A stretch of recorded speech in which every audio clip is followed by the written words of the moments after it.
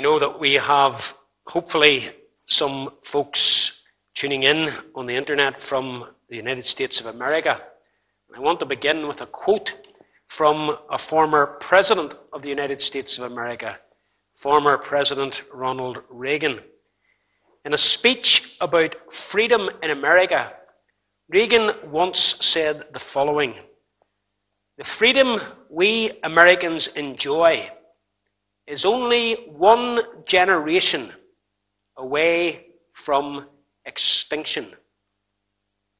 And the point that he was making was the importance of the coming generation to understand how precious a thing civil and religious liberty is, at the price at which it was bought, and for that generation to value it to such a degree as to preserve it and to pass on to their children the very same things that their parents had passed on to them.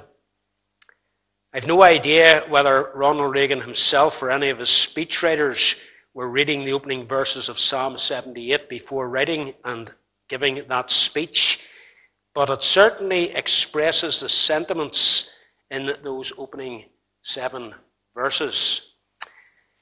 Of course, political freedom isn't the subject of the psalm. Rather, the subject is the importance of passing on to the next generation the things relating to the Lord.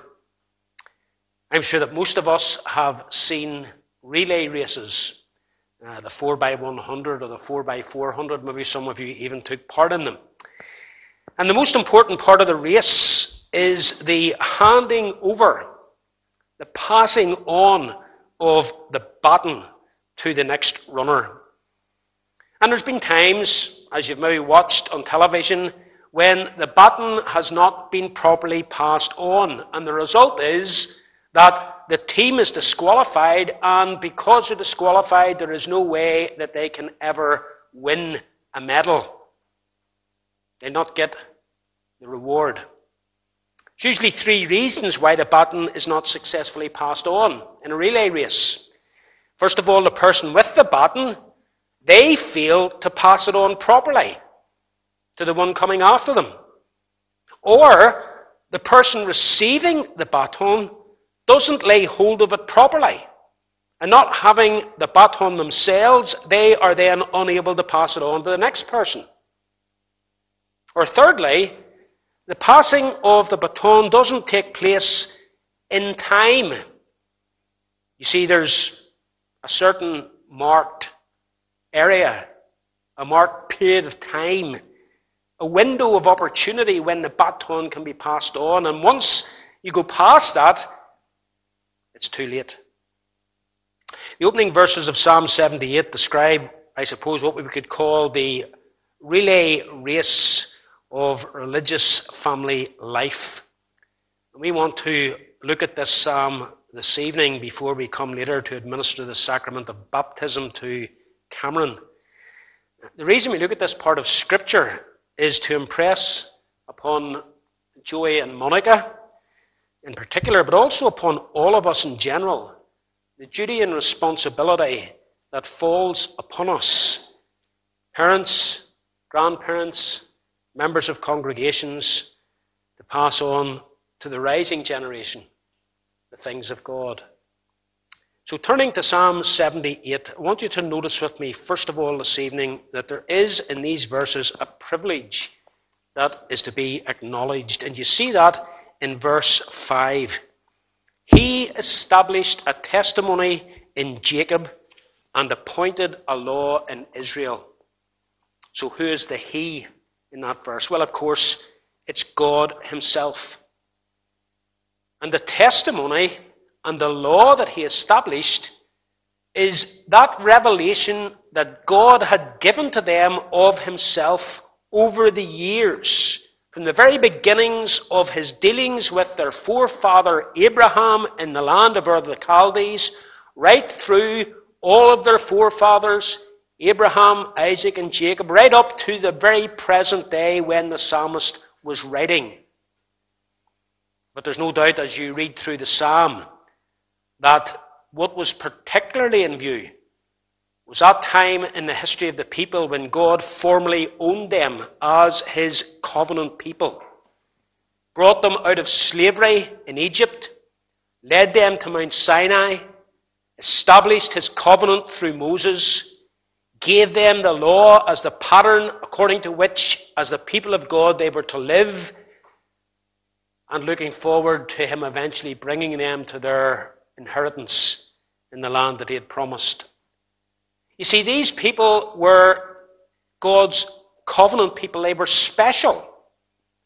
It was to them and only to them that God had revealed himself.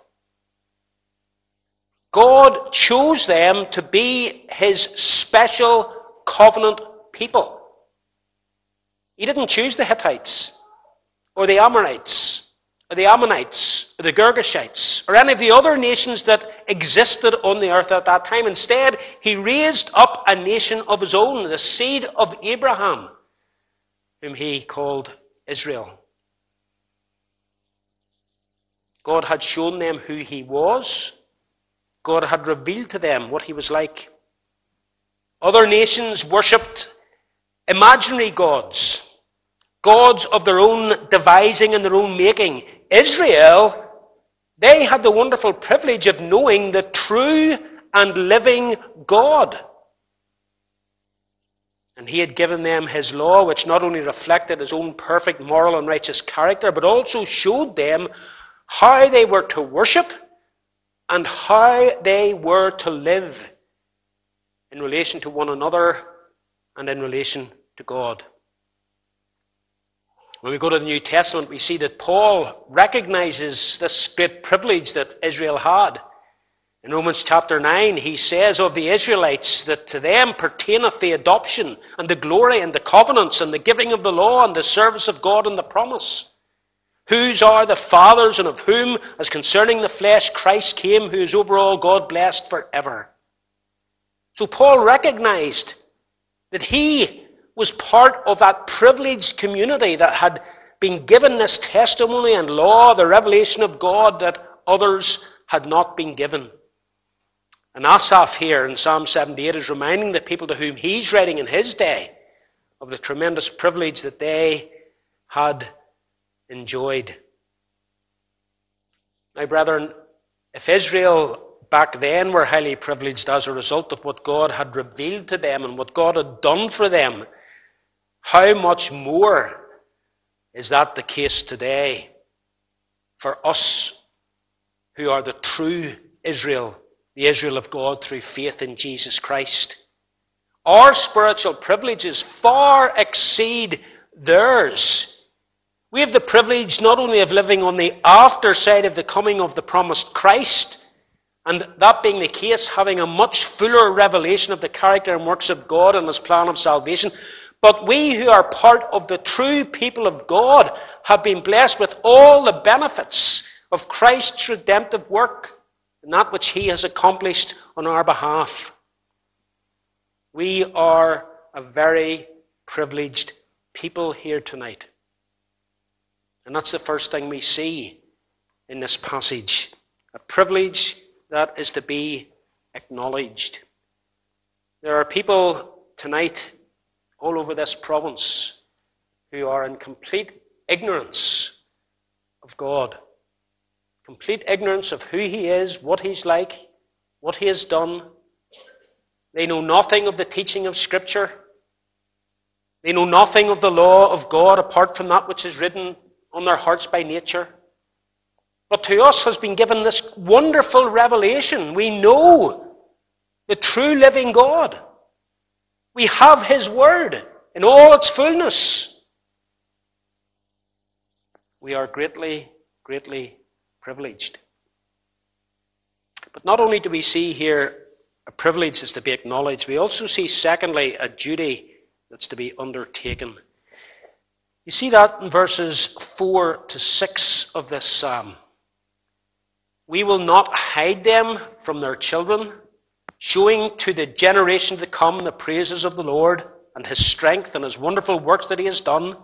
For he established a testimony in Jacob and appointed a law in Israel, which he commanded our fathers that they should make them known to their children, that the generation to come might know them, even the children which should be born, who should arise and declare them to their children. And here's the duty. He commanded our fathers that they should make them known to their children. In other words, the revelation that God had given of himself, the testimony and the law that he had given to Israel, that which lay at the very heart of God's relationship with the people and their relationship with God, this was to be taught and it was to be passed on to their children. And their children in turn were to pass it on to their children. Just like the relay race. So it was the duty and the responsibility of each generation to ensure that the things of God were communicated to the next generation. Now that could be done, and indeed was done, in various ways. There were those set apart who were the teachers of the law, the scribes. They were men whose responsibility it was to instruct the whole community in the things of God, and we know that that happened. But whilst the duty of teaching the people as a whole fell as a responsibility to those set apart to do that, the primary place where the teaching of the things of God was passed on to the rising generation was in the context of the family. And note, it was the father's responsibility to ensure that his children were taught God's word and God's ways. Look at verse 5. Notice the reference to fathers. He commanded our fathers. That, of course, does not mean that mothers had no part to play in the spiritual instruction and upbringing of the children. But what it does mean is that God particularly holds fathers accountable. And it is their responsibility and duty to ensure that the children of their home are educated and taught the ways of God. Parents working together were to give themselves to the bringing up of the children in the Lord's ways. And if for any legitimate reason the father at any time was unable to carry out that duty, he was to make sure that his wife carried on that work if he was unable to do it. And this was a very important principle that Asaph is coming to here and reminding the people of God of. It's a principle that's set out time and time again in Scripture, particularly in the book of Deuteronomy from which we read. In chapter 4 of Deuteronomy, verses 8 and 9, we read these words: "What nation is there so great that hath statutes and judgments so righteous as all this law which I set before you today?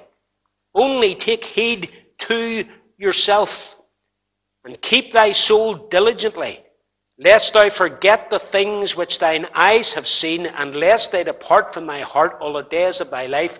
And then listen, "But teach them thy sons and thy sons' sons." We read from Deuteronomy chapter 6, and in verses 6 and 7, we read these words: "And these words which I command thee this day shall be in thine heart." Is that all it was necessary for the adults to have the word of God in their hearts? No.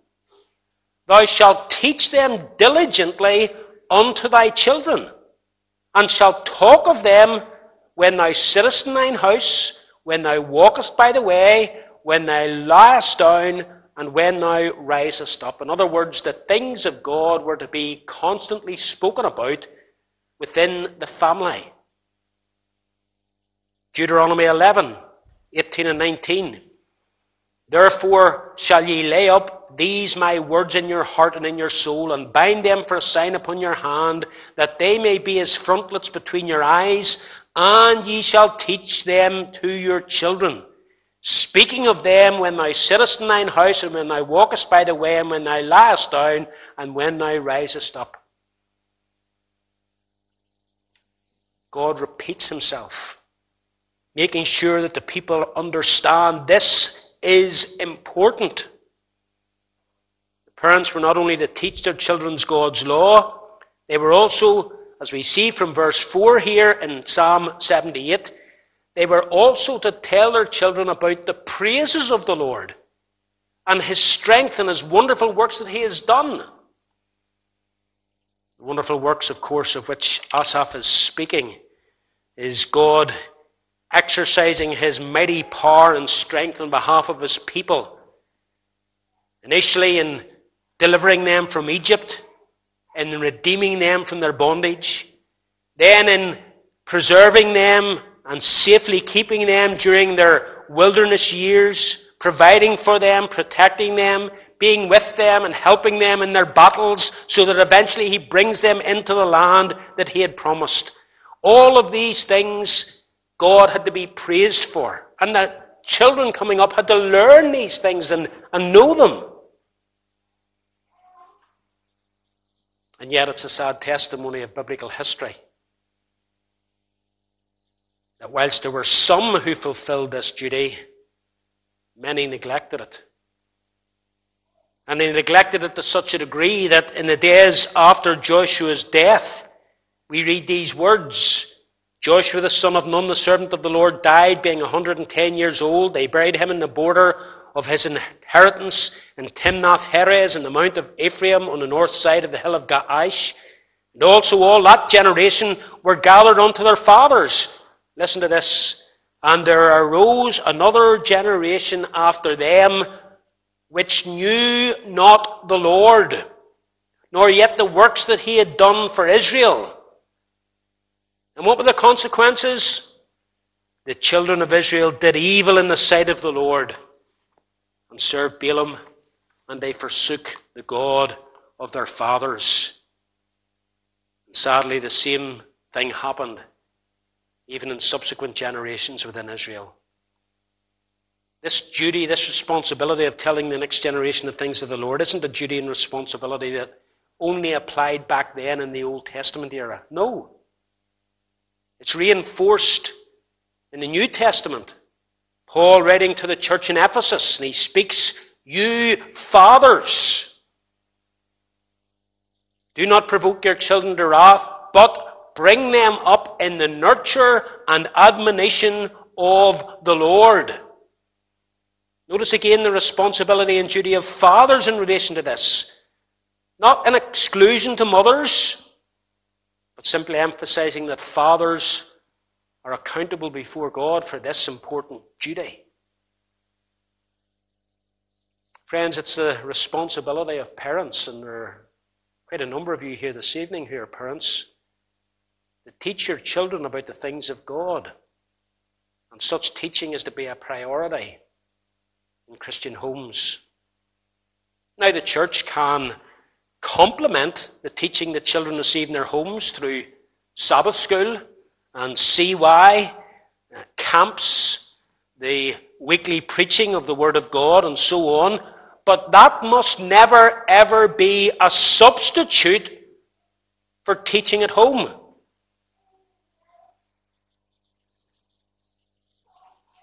And such teaching must not be restricted to a set time of verbal instruction, half an hour or an hour each day, or whatever it happens to be. As parents, we are to instruct our children by our example and by our words. When we rise up, when we sit down, when we walk along the way, it's to be there constantly. If you as parents are not fully committed to the Lord, and if you make that obvious by the way you live in your home, don't expect your children to be fully committed to the Lord. If you're not showing them the importance of attendance at worship every Lord's Day, morning and evening, if your approach to worship is casual, irregular, don't be surprised if that's what happens when it comes to your children and their attitude to worship.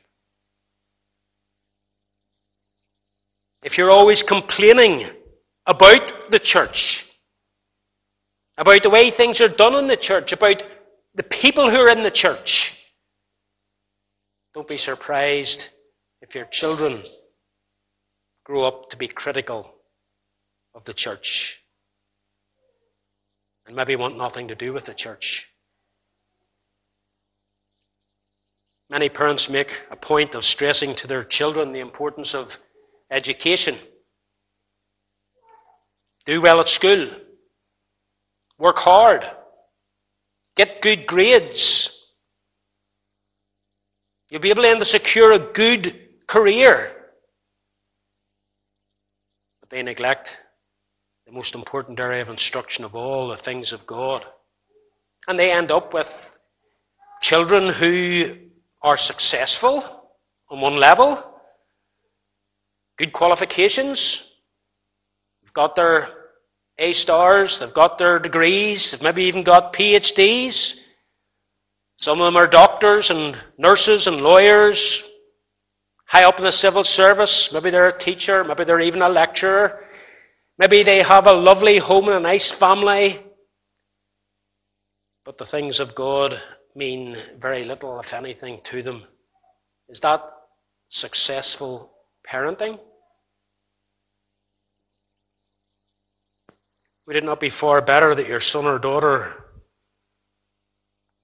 is one whom you know to have a loving, close relationship with God in life? Because that, to you as a parent, is the most important thing of all. And anything that the children achieve beyond that by way of academic or professional success, whilst it is a joy, it is very much secondary. Not unimportant, but not as important as the things of God. George Barna, you've all heard of George Barna one way or another. He's the man who's well known for his polls. He's a pollster. But he also wrote a book. And the book is entitled Transforming Children into Spiritual Champions. But it's a subtitle of the book that struck me. The subtitle reads, Children should be your church's number one priority. Now, of course, our number one priority is worshipping God. We know that. But you can see what he's saying. And it's a sad fact that in our own denomination, and in other denominations, that our children, as they grow up, are leaving churches in record numbers. Many of them are not convinced that the Bible is the Word of God. They're not convinced that what's written in it is true. Many of them don't have a personal faith in the Lord Jesus Christ. They don't have a Christian worldview. They do not believe that Christianity is the only true religion. Many of them have turned their back on religion completely. Why is that? Well, brethren, is it possible that one of the reasons is either that their parents have woefully neglected their duty to bring their children up in the ways of God, something, by the way, that they promised to do when their children were baptized, or in carrying out their duty, they have done it in such a way as to put their children off Christianity completely, rather than made it something that is precious and desirable to them. I've had parents say, I don't want to force religion on my children. I want them to be free to make up their own minds about these things as they grow up. That's complete nonsense. Nonsense. There is no neutrality when it comes to the things of God, which is what's implied in that statement by the parent. Neutrality itself is anti-God. It's saying to your children, this is something that isn't that important. They don't let their children make up their own minds regarding school. They don't say, I don't want to force maths and reading and history on my children. I let them decide whether or not they want to have such an education. Maybe many children would like their parents to do that, but it doesn't happen because the parents know how important such education is. And to neglect that would be regarded as parental neglect. And yet it's all too common when it comes to the things of God for those things to be neglected. Joey and Monica, it's your duty to bring Cameron and Guthrie and Isabella and Marion and Rannick up in the ways of God. I know you've been seeking to do that. Continue to do so. You can't give your children anything more precious than a godly upbringing in the ways of God. Important as everything else in their lives will be, this is your great responsibility before God. Teaching them the things of God must take priority. And the challenge that I put before Joey and Monica, I put before all of us as parents and grandparents. Because you who are grandparents will have or can have a phenomenal influence on those young lives. And you children in church tonight, Rannick and the others, Isabella and Marion, you remember this. In teaching you the things of God, your mummy and daddy are giving you the best things in life. That brings us thirdly to consider a goal to be pursued. A goal to be pursued. Why should we do these things? I say goal, but there's actually two goals that the psalmist mentions here. And he mentions it in such a way that the pursuit of the first goal, hopefully, will bring about the achievement of the second goal.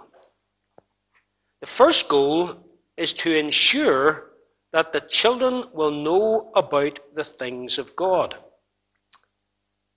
Verse 6, that the generation to come might know them, even the children which should be born, who should arise and declare them to their children. Now, any of you who teach children will know it's one thing to instruct a child, it's quite another thing for the child to actually know what is being taught. For them to grasp what is being taught to them. My daughter, like some of you, homeschools, and in doing this, she has to, for example, when it comes to Mass, teach their children their times tables. It's one thing for her to teach them their 5 and 6 and 7 times tables. It's quite another thing for the children to know their times tables, to know what they've been taught. My daughter Sarah could, on one level, absolve herself from the responsibility of teaching the children their times tables by saying, well, I sat them down, I went over it with them, I told them 7 sevens are 49, 8 fives are 40, and so on. No. She has to ensure that the children grasp and understand what is being taught.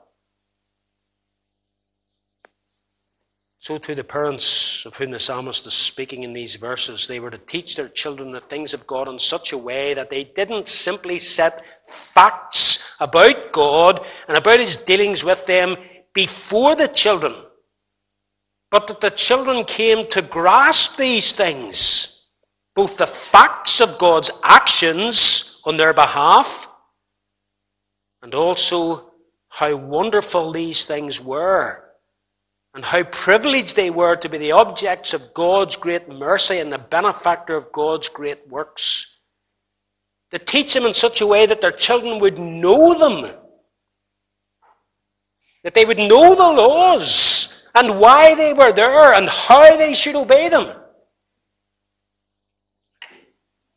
so that they would have an appreciation of God's dealings with them as people. And again, to Joey and Monica and all of us who are parents, that ought to be our goal in teaching our children the things of God. Not that we can tick a box at the end of the day and say, right, I've taught them about creation, and I've taught them about the flood, and I've taught them about Abraham and Isaac and Jacob and David, and about Jesus coming into the world, and about the cross. But rather, that we impress these things on our children so that they are as familiar with them and as competent in their knowledge of these things as they are in doing their 5 times tables or being able to read words and sentences. We're not just to familiarize them with the content of Scripture, but we're also to show them why these things are so and what these things mean. And that brings us then to the second goal, which hopefully arises out of the first goal. Verse 7. So that they might set their hope in God. You see that? This is what the covenant's all about. God to you and to your children after you, so that they might set their hope in God. The goal is not merely to give information, but rather to bring our children by grace to faith in the Lord Himself and to own the Lord as their God, Christ as their Saviour, for them to love the Lord their God with all their heart and soul and mind and strength. That's the goal. We bring our children up in the ways of the Lord in the prayerful hope and expectation of faith, that they too will come to personal faith in Christ, and through faith be part of that true Israel of God. Joy and Monica, you've been blessed with another child, little Cameron. And as with him, so too with Rennick and Marion and Isabella and Guthrie. I'm sure you've got hopes for each one of your kids. The sort of hopes and ambitions that any parent has for their child. But over and above whatever those ambitions may be, the most important thing that you should desire for your children is that they come to personal faith in the Lord, that they might know Him and that they might set their hope in God. That they would acknowledge Christ as their Lord and King. That they would be filled with a love for Him and a desire to serve Him all the days of their lives. That's the most important thing of all.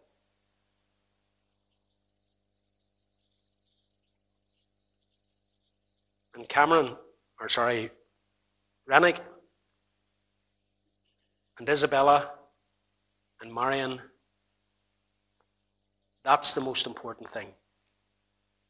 To trust in the Lord Jesus Christ. And if your kids go on to become doctors, nurses, teachers, lawyers, CEOs, house mothers, secretaries, or whatever, that they will be Christian doctors, Christian nurses, Christian mums, Christian secretaries, or whatever. And to that end, tell the coming generation the glorious deeds of the Lord and His might and the wonders He has done, that they might know them and that they might set their hope in God and might not forget the works of the Lord. It's my prayer, Joey and Monica, that the Lord will give you grace to do that which you are doing, and that He will be pleased to bring about in the lives of each one of your children that which is, I know, your heart's desire, that they might set their hope in God. May it be so for the glory of Christ, in whose name we pray. Amen. The session was constituted before our service this evening, I'm going to ask Joey and Monica to come forward with Cameron, and I don't know whether the rest of the children are coming up or not. If they are, they're welcome to do so. Can I ask the elders to come to the front as well, please, if they're able? If the elders would also come forward, a session.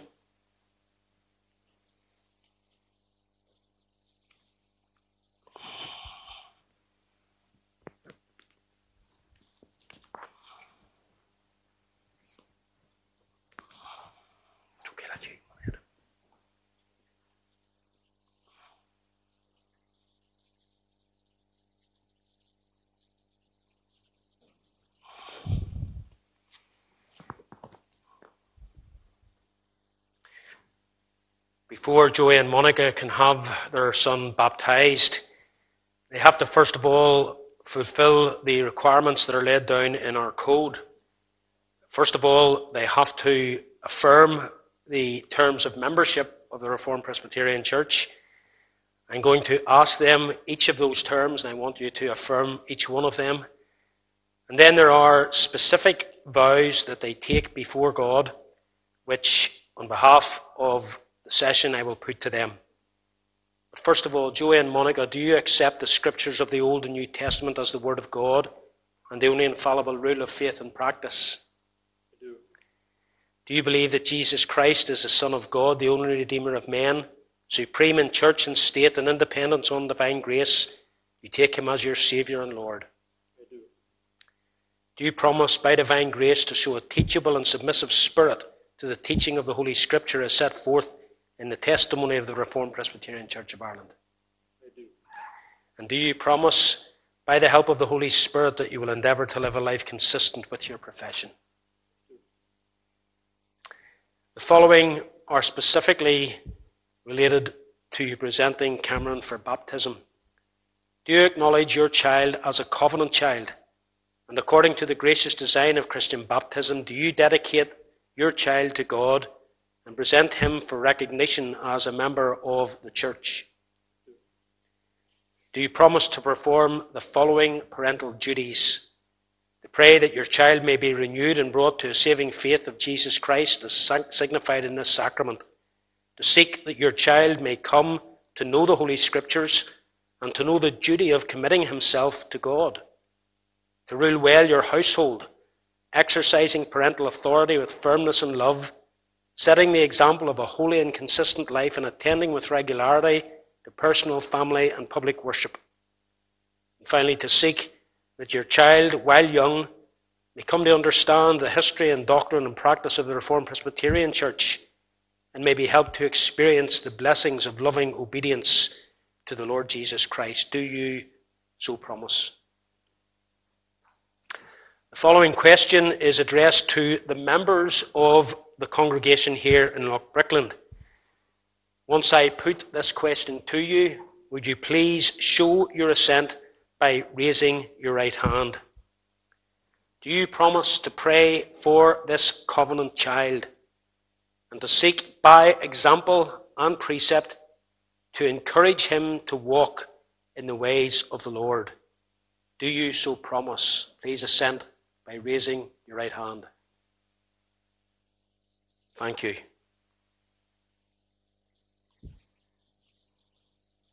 It is a wonderful privilege to have a child born into a Christian home and for that child to be received into the community of God, the church on earth.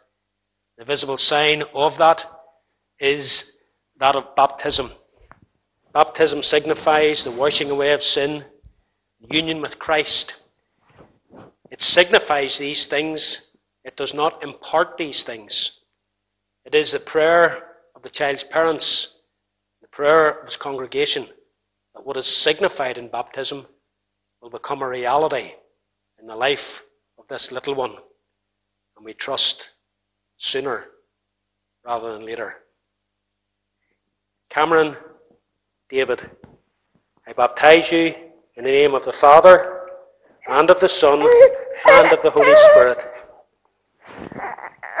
The Lord bless you and keep you. The Lord make his face to shine upon you. The Lord be gracious unto you. The Lord lift up the light of his countenance upon you and give you peace. Amen.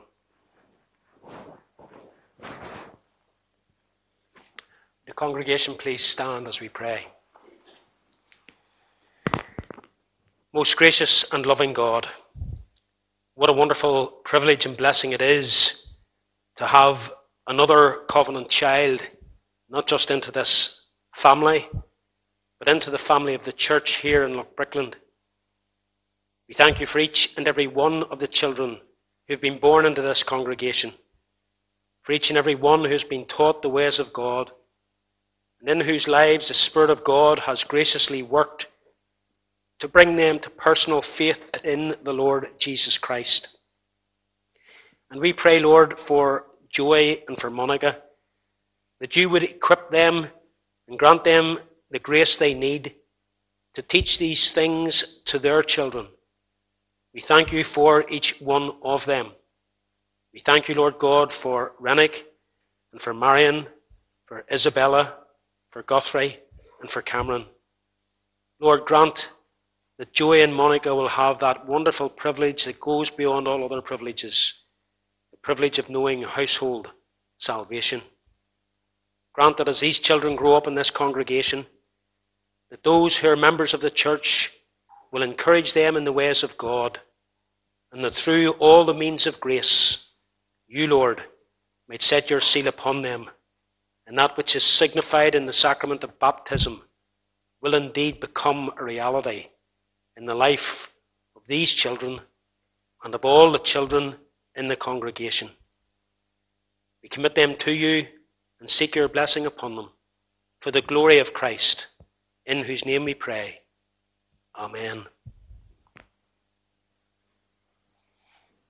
Congregation can be seated.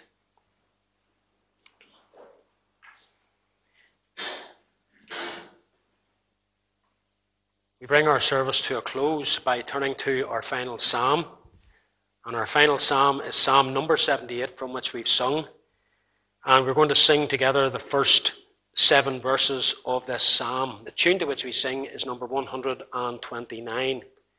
Psalm 78, singing from verses 1 to 7, and the tune is number 129. His testimony and his law in Israel. Excuse me, I turn it up.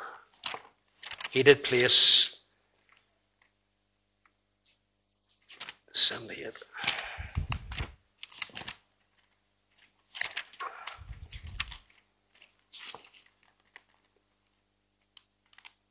Apologies. Attend my people to my law, thereto give thou an ear. The words that from my mouth proceed, attentively do hear.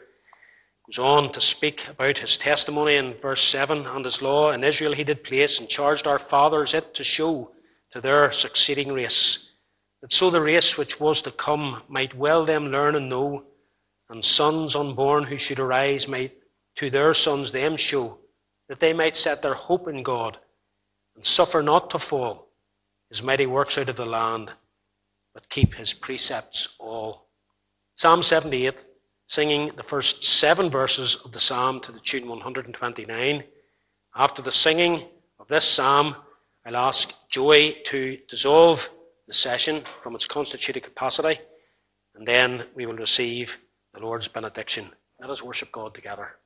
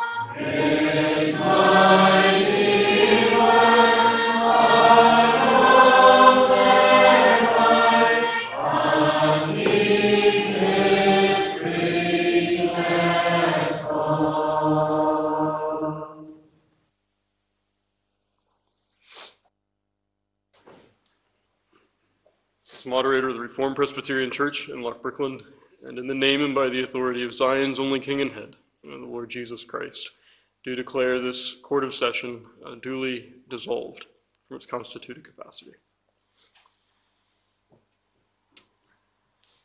Receive God's blessing.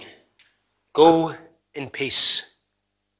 And may grace, mercy, and peace from God the Father, God the Son, and God the Holy Spirit, one triune God, rest and abide with each of you, the people of God, this night, throughout the rest of life's journey, and then forevermore. Amen.